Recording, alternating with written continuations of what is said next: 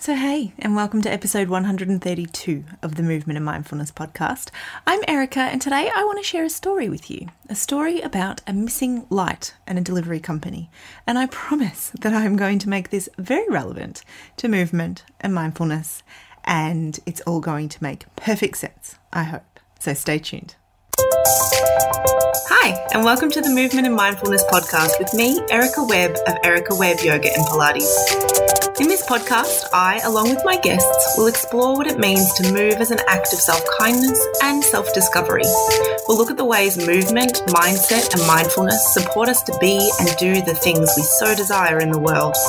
I truly believe that movement has the ability to expand our capacity to show up for the things that are important to us. And I'm here to help you embrace the idea of movement as a powerful tool for wellness, rather than just another thing you think you should be doing. I'm thrilled you're here. Let's do this. So hello there, friends. I hope you are doing great. When this episode lands, we are 2 days away from Christmas Day. If you celebrate Christmas, wishing you a very merry one. If you find this time of year a little overwhelming, I am sending you much kindness. I want to talk about a story today, or I want to tell you a little bit of a story about something that happened recently that ended up having a really lovely parallel with life and movement and our way of navigating through it. So the story goes like this. I ordered quite some time ago a light for the studio where I film, which is my house. We have this whole dedicated space where I film for the Self-Kind Hub. And I ordered this fancy new light that has like 7 globes or something, and was very excited to get it because I had a whole bunch of stuff I needed to film. And I thought, you know what? My lighting that I had was great, but it was kind of starting to just not be quite enough. And so I wanted to make the visual stuff even better. And so we were getting this light. Anyway, I order the light, check the tracking link a couple of days later, and I see that this light has been loaded onto a truck and then loaded off of a truck 30 seconds later, and they never tried to deliver it to my house.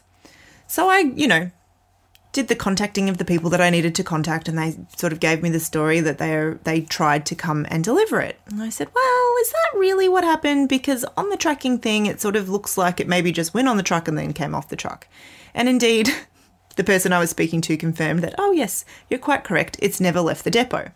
So this was just a couple of days, and I thought, okay, can you just organise to have it re-delivered? And they assured me that yes, they could, and they could give it an authority to leave so it would be left on my doorstep.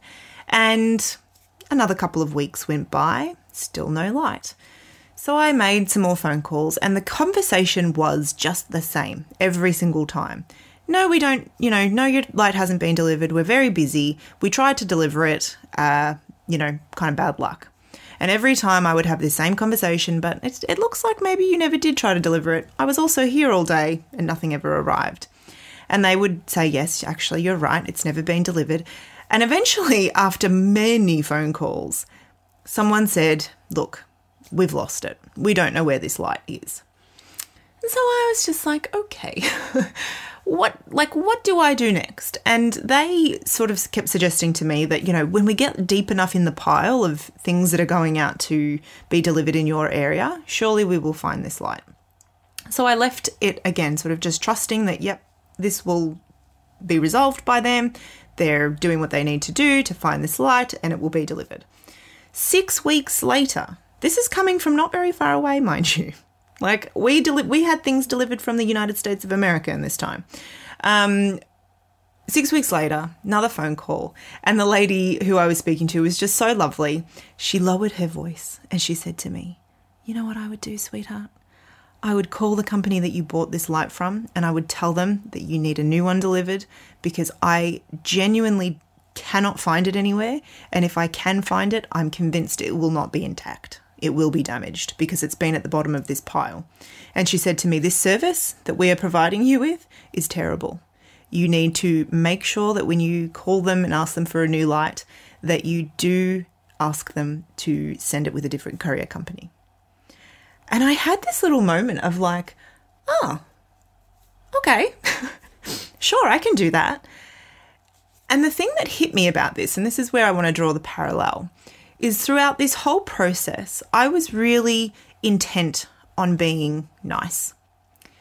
And this is something that I can get caught up in a lot. I like to be nice. I like to be liked. I like to do the right thing and be a good girl. And this is something I am trying to dismantle at the moment, because I can tell you one thing for certain, and this is something that we spoke about last week on the podcast. So if you're like, oh, ears are perking up at this topic, go back and listen to episode 131, because this was what we talked about last week. But one thing I know for certain is that being good and focusing on being nice often leaves me in the suffering seat, right? I'm the one who suffers as a result. And it was a really interesting experience, because I thought, in that moment I was like, oh, great, she's given me permission to sort of like ask for what I want. And it occurred to me, why did I need permission from her to do that in the first place? Why wasn't that something that I felt I could do because it was actually really reasonable, right? Like after 6 weeks, after multiple phone calls and emails to both the company who was, who I'd bought the item from, plus the delivery company, it was evident that this wasn't going to be resolved.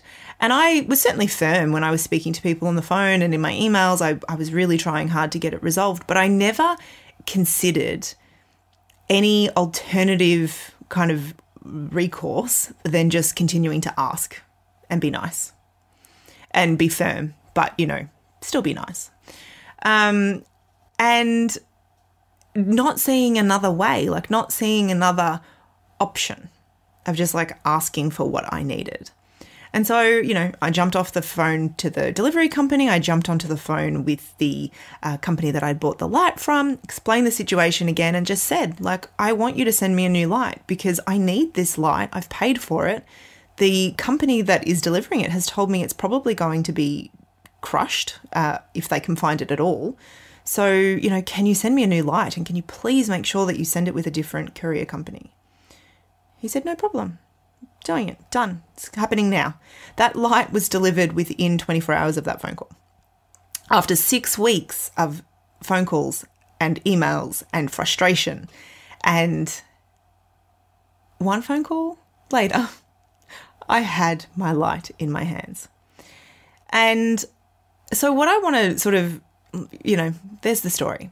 But as I said, part of the parallel with movement and mindfulness is like knowing what we want and doing what is in our control to get it.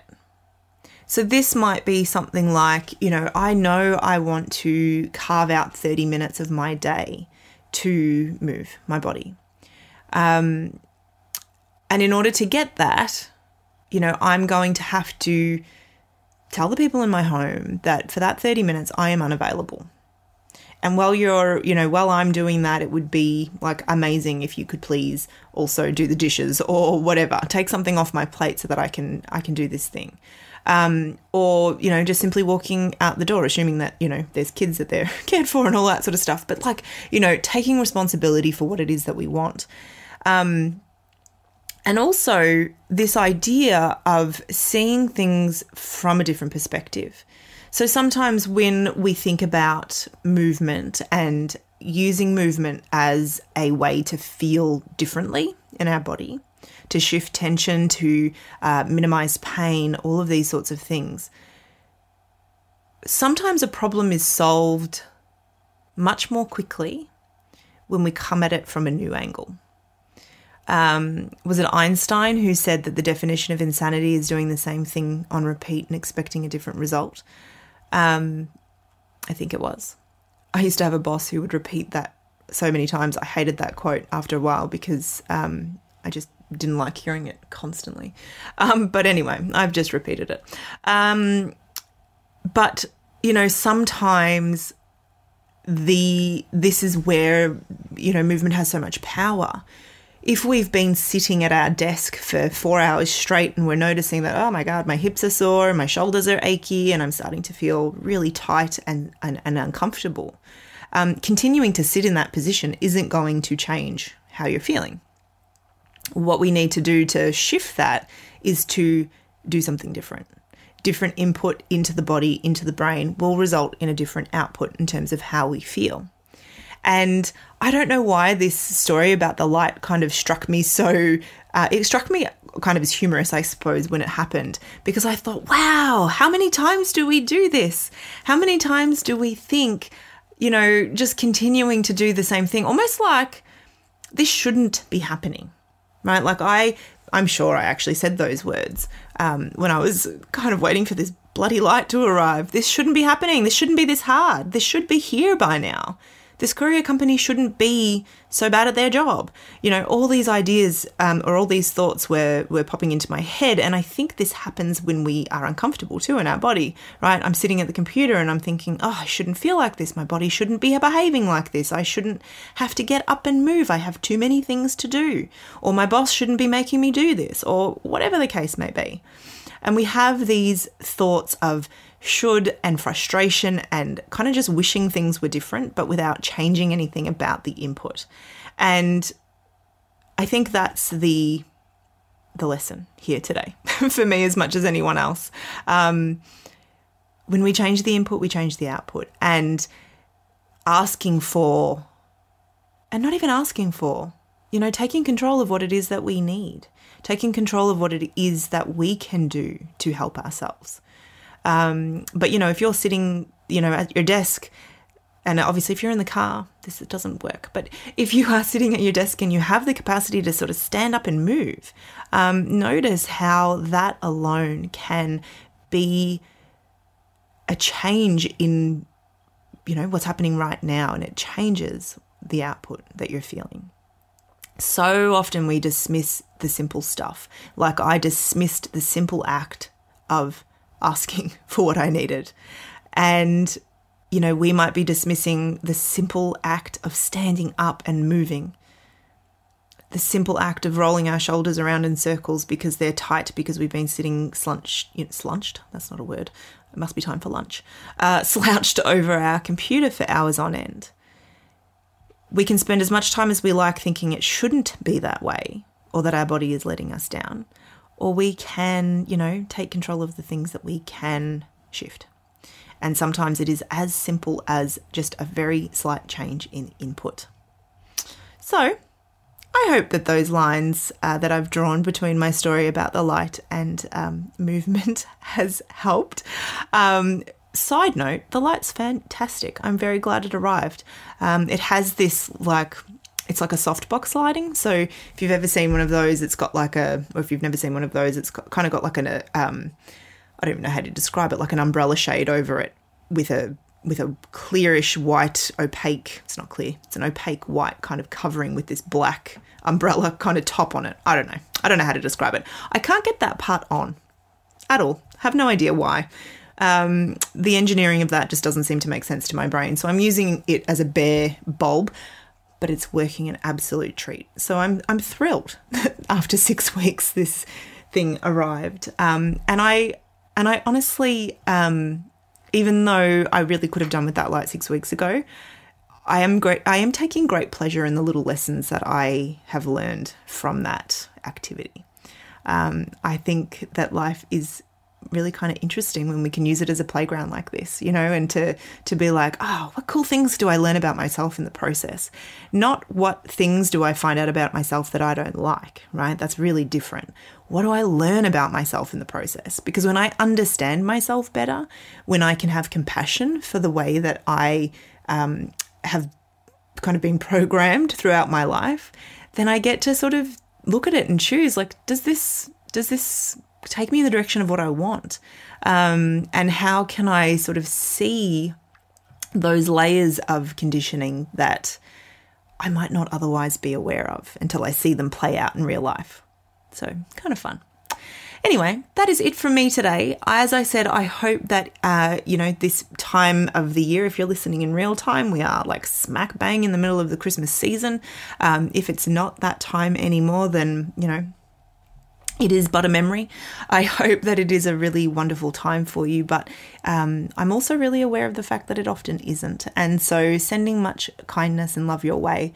I always have really mixed feelings at this time of the year. So I get it. I don't purport to get what you're going through, but I send you kindness all the same. One more episode to go before the end of the year, is that right? I'm not even sure. Yeah, that would make sense. One more, and then it will be 2022. So until next week, keep being kind to yourself, and I will look forward to talking to you soon. Bye. Thanks so much for joining me for this episode of the Movement and Mindfulness podcast. I hope you loved it. And if you loved it, I would love it if you would take the time to subscribe, rate and review the show. It really makes a difference. And maybe send it on to a friend who would love it too. You can come over and find me. I'm on Instagram at Erica Webb Yoga, on Facebook under the same name. And you can visit me on my website, www.ericawebyoga.com.au. There you'll find lots of free resources to support you on your movement journey, as well as information about the Self-Kind Hub, my home of online yoga, Pilates and somatic exercise. I'll look forward to talking to you again soon. Bye.